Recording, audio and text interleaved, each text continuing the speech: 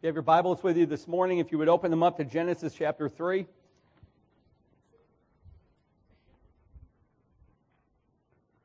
It's really good to see people in the front pew. There's a little secret that you probably need to know, that the pastor rarely ever looks at the persons in the front pew. Just want you to know that. Hi, you guys. Trying to break that mold. Here's my question. Do you agree with me that salvation is by grace? That when we came to God, our hands were absolutely, utterly empty. We had nothing to barter for our salvation with. Good works, church attendance, good pedigree in a Christian family. Absolutely nothing to give to God that could have earned our salvation. You all agree with me, right? So why is it that we forget that marriage is completely by grace as well? I mean, we know salvation is, but we forget that marriage is. Friends, every good thing that pleases God must be a work that He is producing in our hearts. And that extends to a satisfying, God-glorifying marriage. It is by grace that we are married and loving it. And we're going to see a lot of glimpses this morning of that grace. You know, I like first glimpses. When you go on a vacation, we like the mountains better than the beach, but we like to go to both. But when you first see that towering peak and your children can see it, that is an awesome feeling. When you first can see the glimpse of the ocean, that's awesome. Parents, you know that first time that you actually laid eyes on your newborn babies, isn't that the most surreal, euphoric experience? The first time it snows every year is fun. We all gather at the doors and the windows and go out and try to catch them. First glimpses are awesome. And we're going to see that Genesis chapter 3 is full of first glimpses, especially of the grace that you can find in Jesus Christ. And here we've got Adam and Eve, the first couple. And their world, friends, please, get the magnitude of this. Their world had fallen apart. They sinned, and it polluted everything in them. It polluted everything that's in their lives. And they tried to shift that blame away from themselves. But God, like He does with every one of us, held them personally accountable. And He lays out sentences. He lays out punishments to Eve and to Adam, which affect every woman that will ever live and every man that's ever going to live. And it affects them at the very deepest parts of their femininity and their masculinity. And then, as if that's not enough, God evicts them out of the Garden of Eden, out into the world, away from His presence. See, my question is this. As I try to climb into the very shoes of Adam and the very life experiences of Eve, my question is this. How are they going to make it? How's their marriage going to make it? And what we're going to see in this passage, Genesis 3, 20 through 24, we're going to see glimpses over and over of hope and grace that God gives to them immediately after they fall into sin. And this grace is for every person, friends. It's available for every marriage. But there's one condition. You ready? There is a condition. Grace only comes through Jesus Christ. Christ took all of the punishment. Can I give you a whirlwind view of this? Just by way of introduction, I want to connect for you very, very clearly every bit of punishment in Genesis 3 connected with Jesus Christ and the grace that's available. Let me do that very quickly. Now, you know sin brought women pain in childbearing, pain in their marriage, but no pain is equal to the suffering of Jesus when He brought forth many children. Here's what the Bible says, for it was fitting that He, for whom and by whom all things exist, in bringing many sons to glory, and raising up people for God, should make the founder of their salvation perfect through suffering. Christ tasted pain that no woman will ever taste the depth of. If sin has brought conflict into all of our marriages, if you're married and you're alive, then you know there's conflict always waiting at your doorstep. But it can't compare to what Christ has endured for us. In Hebrews, consider Him who endured from sinners such hostility against Himself, so that you may not grow weary or faint-hearted. We learned that men are going to experience sorrow. They're going to experience these thorns and these thistles, these painful obstacles and these empty promises in life. But Christ wore these thorns on His head. As we learn in Scripture, the soldiers twisted together a crown of thorns and put it on His head. Men are going to experience sweat in their work, but Christ, the Bible says, being in agony, prayed more earnestly, and His sweat became like great drops of blood falling down to the ground. Both men and women in this punishment in the garden will experience great sorrow, but Jesus, it says, is a man of sorrows and acquainted with grief. Every person will experience death unless Christ comes before. But the Bible says in Hebrews that Jesus tasted death for everyone. Every person reaps the effects of the curse of sin. Yet Jesus Christ redeemed us from the curse of the law by becoming a curse for us. You see, Christ, our King, took our curse so that we might be set free and receive grace.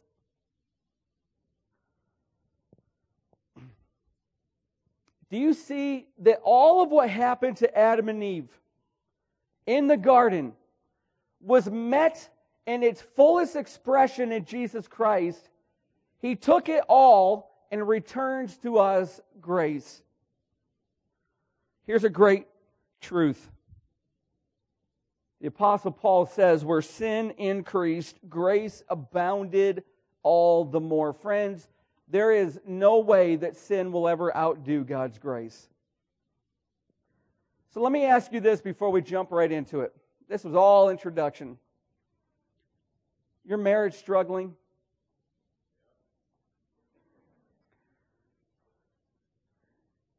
There is grace available. And it only comes through Jesus Christ. Friends, listen, if you go to Hackman's and you pick up the greatest book that you heard about for marriages, you go to that seminar hearing that was a great seminar, if you go to a counselor, having heard that he or she's a great counselor, let me tell you, if that person, if that book, if that seminar aren't moving you and directing you to the perfect person of Jesus Christ, then it's not worth the money. Because all that will do is allow you to learn more techniques and change your behavior, but leave your heart intact. It's only Christ that can transform our hearts. You know, with all the counseling that I have done, thousands of sessions, I have never, ever changed the heart of anybody. I have no power to do that. But I know the one that does, and I direct people to Him. Because it's from the hand of Christ that grace comes. In Genesis chapter 3, 20 through 24, friends, listen, it's meant to bring us to the very gracious feet of Jesus Christ our King. There's a reason we're entitling this third and final section, The Return of the King, because if your marriage is going to get better, then it's going to get better by grace. And we're going to see these glimpses, and first one is Eve. The first glimpse of hope is Eve in the name. Well, how does the name Eve bring us hope? You know, Adam and Eve were in a mess. They had just received their sentences, and Adam reaches out. Now, men, listen, every man look at me. Ladies, you can do whatever you want for a minute. Just don't jab your husbands. Men, listen. I'm going to show you one of the best examples of godly, courageous leadership in marriage, I think, in the Bible. So listen, okay? As I'm trying to listen to and learn how to live this. They just received these sentences, and now Adam, they're not even out of the garden yet. God hadn't even yet evicted them from the garden, and Adam reaches out. Men, listen, he reaches out to his wife, and he gives his wife hope and a future. Look what he says. The man called his wife's name Eve, because she was the mother of all living. It's the second time Adam has named her. You remember he named her woman? Whenever I call my wife woman, she doesn't think it's very wonderful. But Adam called her woman because it's a beautiful term. It's a term that means opposite of man. It means soft man. Whatever Adam lacked, God created his helper Eve to supplement it, to provide. It's the opposite of Adam. It's a good thing. And now he gives her the name Eve, which means life giver. And Moses, who's writing this, exposits this by saying she's the mother of all living. Now, friends, I want to help you see what an incredible display of faith in Adam's part. Because if you remember chapter 1, verse 28, God had told them to be fruitful and multiply and fill the earth, to fill the earth with their children generationally. And that from Eve, part of the sentencing to Satan, who possessed the serpent, God said, from this woman will be coming one who will crush your head, Satan. And we know that that's Christ on the cross. But don't you remember when Adam learned from God and was supposed to communicate it to Eve? God never did speak directly to Eve this command with a prohibition to not eat from the tree of the knowledge of good and evil, because in the day you do, you'll die. So when they lined up before God to receive their sentences, friends, listen, wouldn't you be like this? They're waiting to die. All of this is going through Adam. And yet he remembered God's command, be fruitful and multiply. He remembered that there will be one from Eve crushing the head of Satan, and he clung to that promise. He clung to that. He had nothing but a promise from God, yet for Adam, it was enough. Ladies, think about this for a second.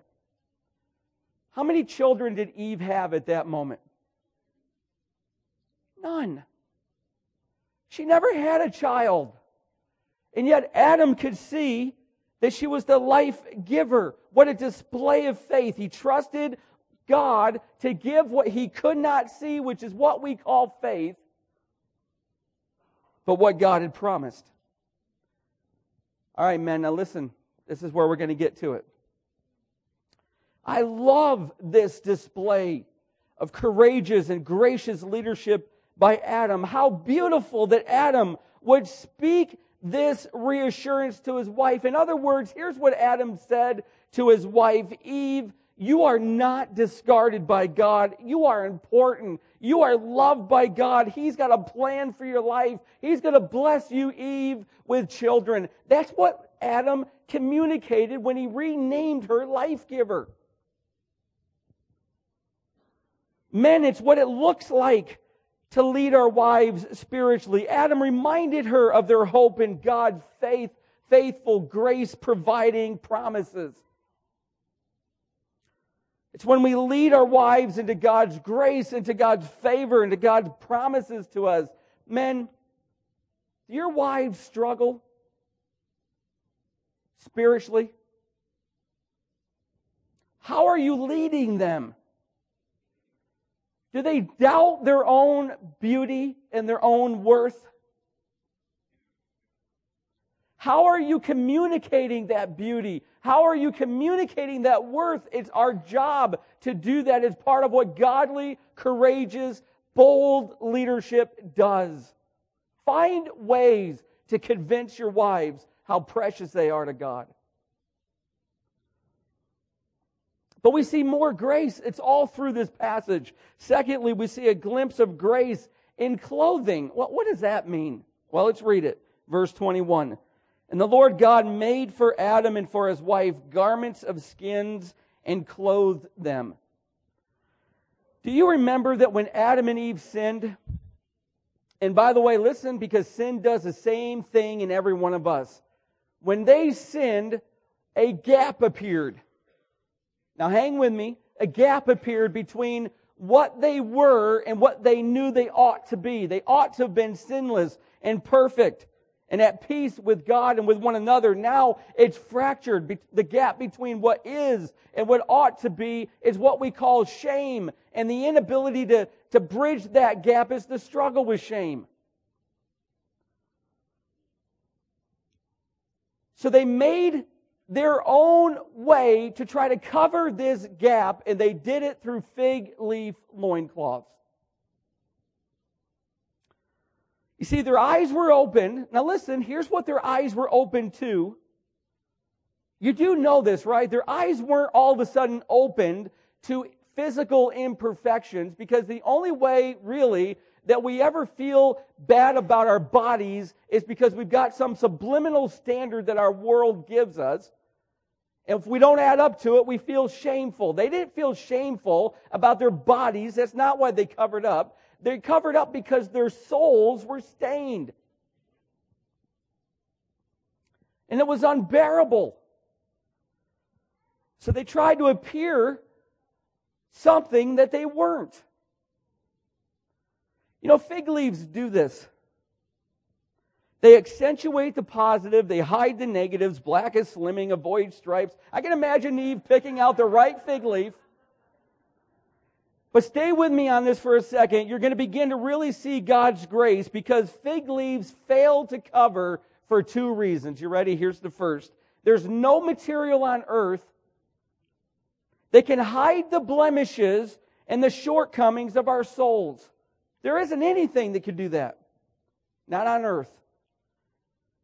Friends, do you know what those loincloths were? And I don't mean just fig leaves. They were what we call self-righteousness. And it's the lethal, deadly power behind legalism. See, fig leaf loincloths can be church attendance. It could be dropping large amounts of money into the offering plate. You know, Jesus was in the courts of the temple, and around the temple courts were 13 baskets. They were inverted trumpet-looking metal baskets, and their coins weren't round like ours are. So these Pharisees and these rich people would come up and they would take their coins and they would roll it on the lip of that basket, and it would go all the way down like a toilet, and the entire time those uneven-edged coins would make a racket that would echo through the courts of the temple. And everybody would look and say, wow, what a large amounts of money that person's giving. And Jesus condemned them because those rich people were wearing fig leaf loincloths, trying to cover up for everybody else the gap between what they were and what they knew they ought to be. And here comes some little old lady with 2 little pennies to her name, and threw them in.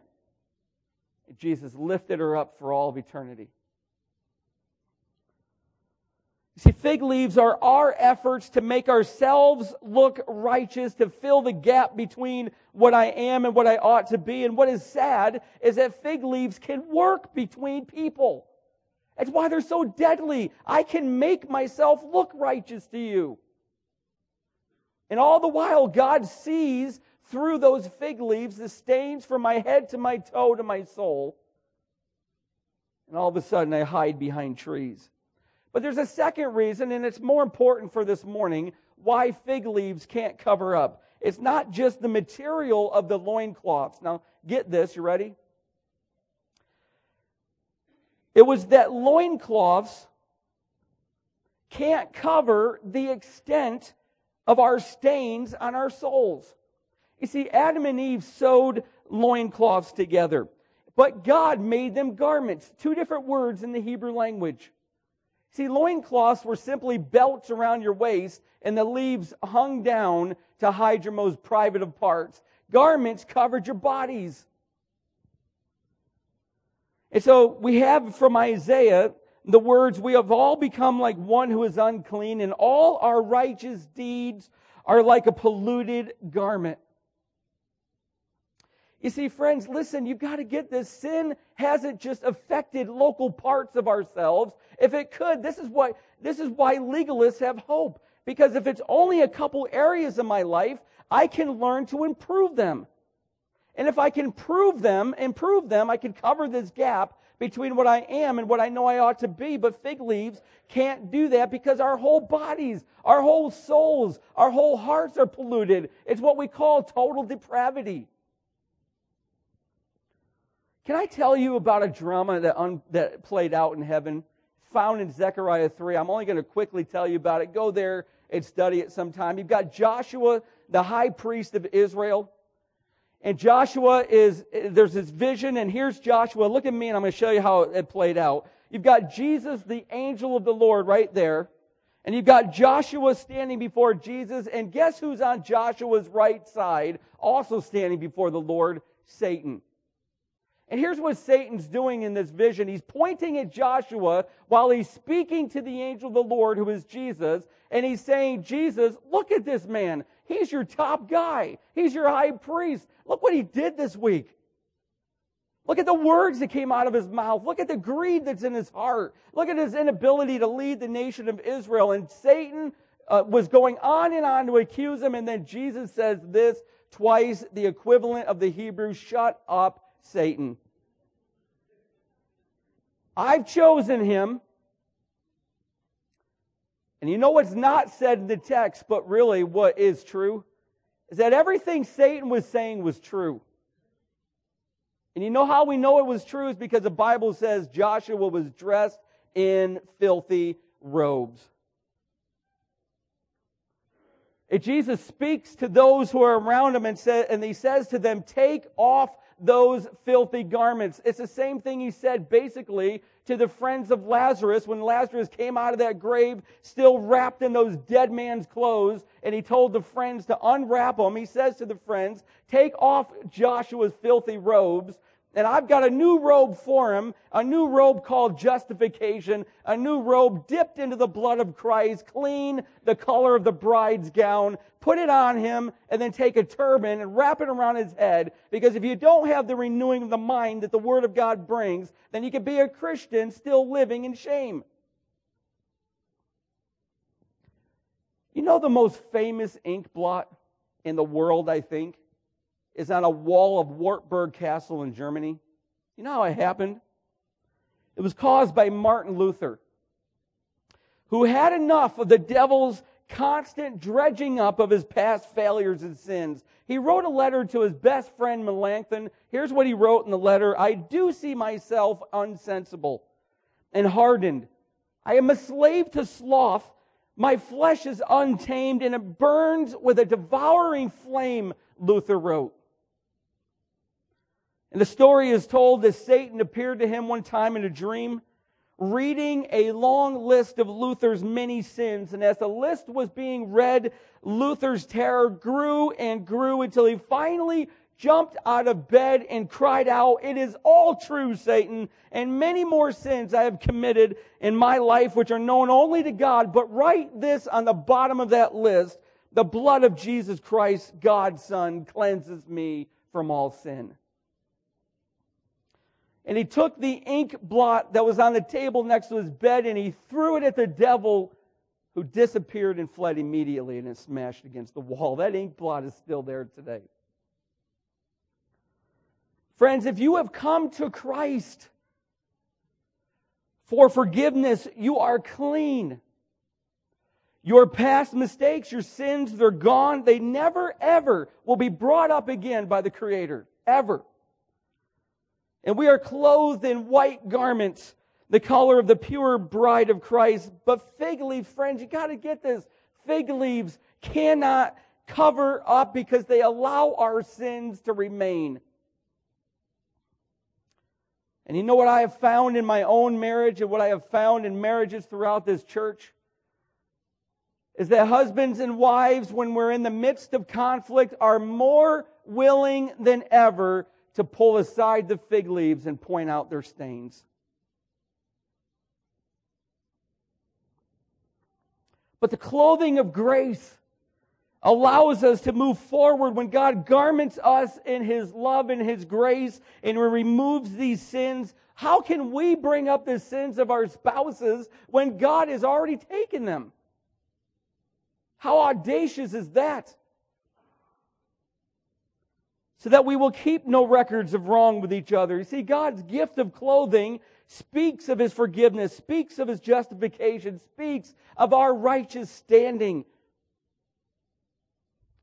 But it was also a gift for Adam and Eve to be able to view themselves and each other the same way. Friends, listen. If your spouse is in Christ, not only do you have no right to bring up past stains and failures, they're not there anymore. God has taken them and He's wiped them clean, and He has put your husband, He's put your wife in a new garment of grace, and that's what He sees. But there's more glimpses. And the third one is a glimpse of grace in the eviction of Adam and Eve. Now, how do we see that? Well, look what it says. Then the Lord God said, "Behold, the man has become like one of us in knowing good and evil.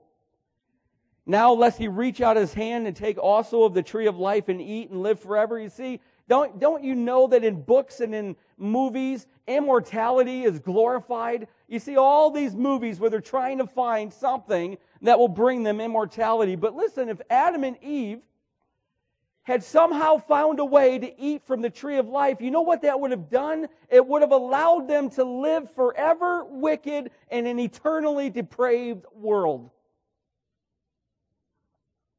You see, friends, listen, it's time to rethink this. It's not a punishment that God barred them from the tree of life. It's grace.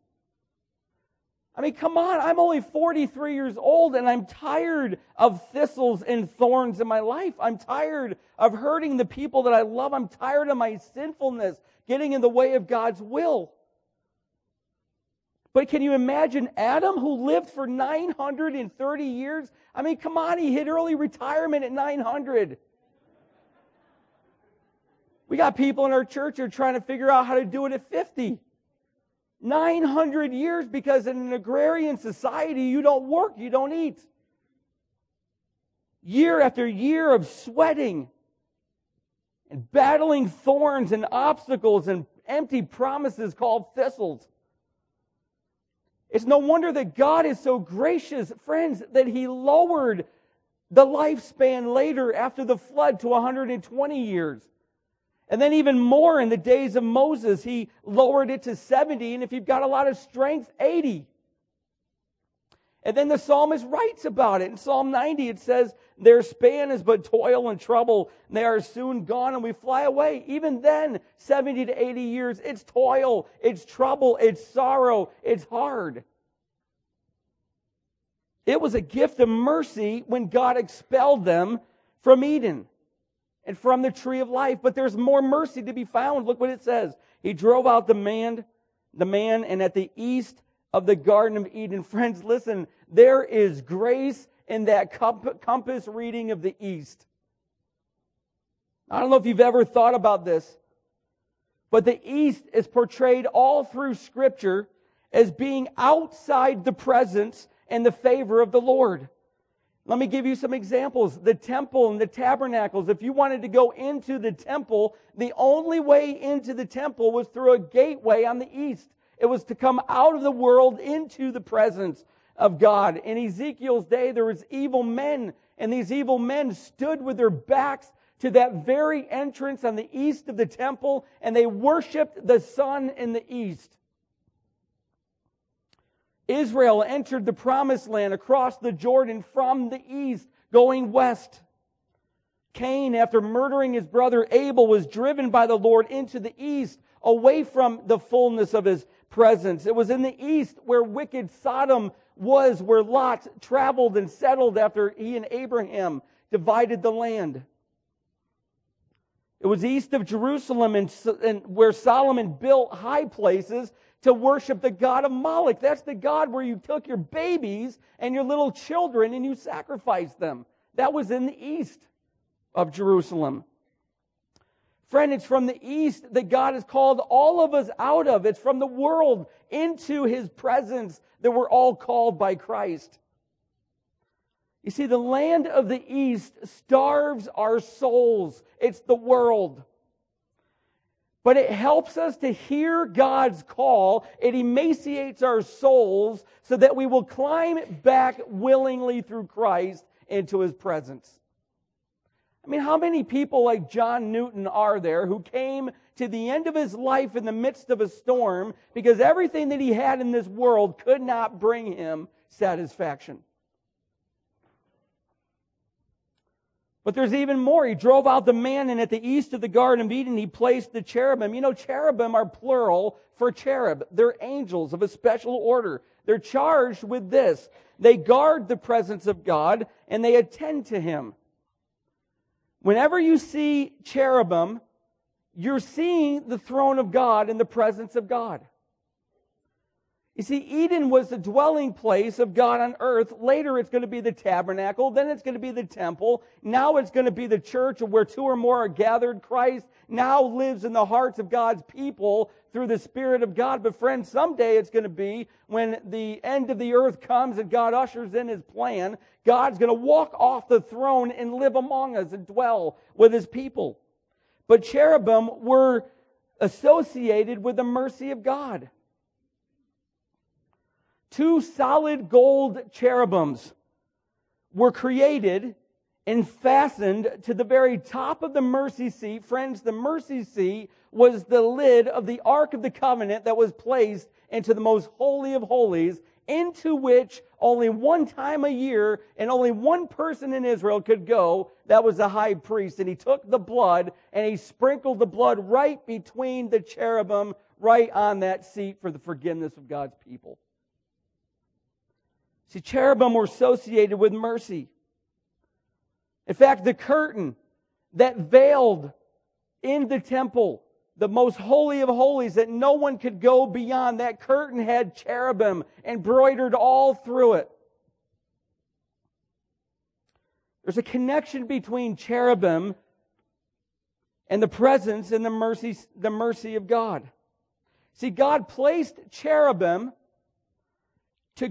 at the entrance, the east entrance to the Garden of Eden, to guard the way to the tree of life. It wasn't just that, though. He placed them there to demonstrate that there was yet mercy available to them, and one day one was going to come that would allow God the Father to rip that curtain from the top to bottom, and He's going to, through His own body of Jesus Christ, allow us to go into the most holy of holies and worship whenever we want.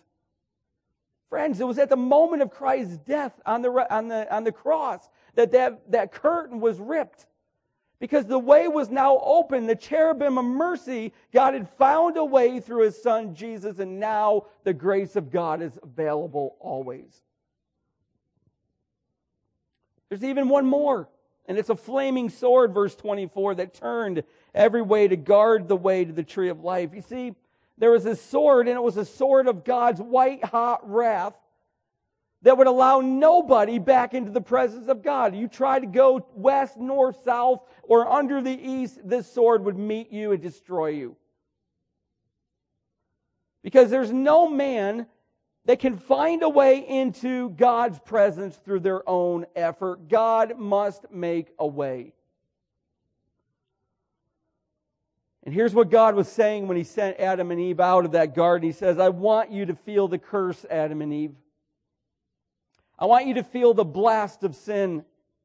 I want you to know what it's like to live empty and emaciated in the world. I want you to feel it so hard that you begin to have a deep longing for my presence, that you will turn to me through my Son, Jesus. That's what He was doing.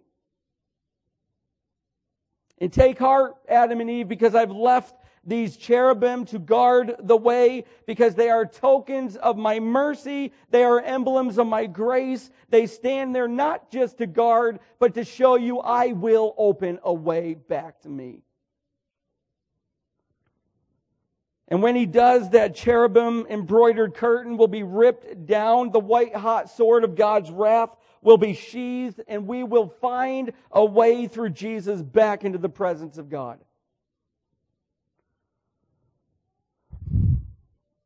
Friends, listen, do you want a marriage that is supremely satisfying and honoring to God? Honestly, do you really, really want that? God has showed us over and over and over that the very minute He laid out these punishments to the first married couple, He provided grace after grace after grace. And listen, every single one of them point to Jesus. You want a marriage that is beautiful, satisfying, honoring to God, then it must be through Christ. And friends, when we turn to Jesus in utter humility and brokenness, having lived in the west of the east of the world, Jesus Christ will pour down grace into our lives. And that's what changes hearts. Can you close your eyes for a moment? I'm not going to do anything weird. And you're not going to have to get out of your pew. But can I ask that you would just be utterly honest, please? Because I'm going to ask you two questions. And they may be the very first step for you to find grace in Christ. The first question is this: with all the eyes closed, I only make you close your eyes so that you can concentrate with no distractions. Listen, if you have not yet found your way back to God's presence through Christ, if you've not yet given to God your life and asked Jesus Christ and His blood to clean you and to cleanse you and forgive you from your sins, if you've not yet done that, you're living in the land of the East. That's not where God wants you to live. But the only way back to Him is Jesus. And that's why He came and He lived and He died and He was buried and He rose again to provide an atonement. He sprinkled His own blood on the mercy seat.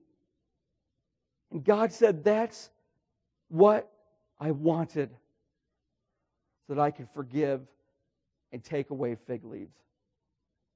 Friends, if that's you, if you've not yet turned to Jesus Christ, would you be so bold and be honest? Just put your hand up. Everybody keep your eyes closed. Just put your hand up. Hi, be honest. I see a hand. I see another one. I see another one.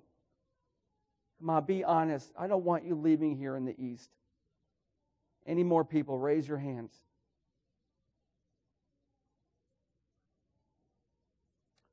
Okay, you can put them down. Let me ask you one more question.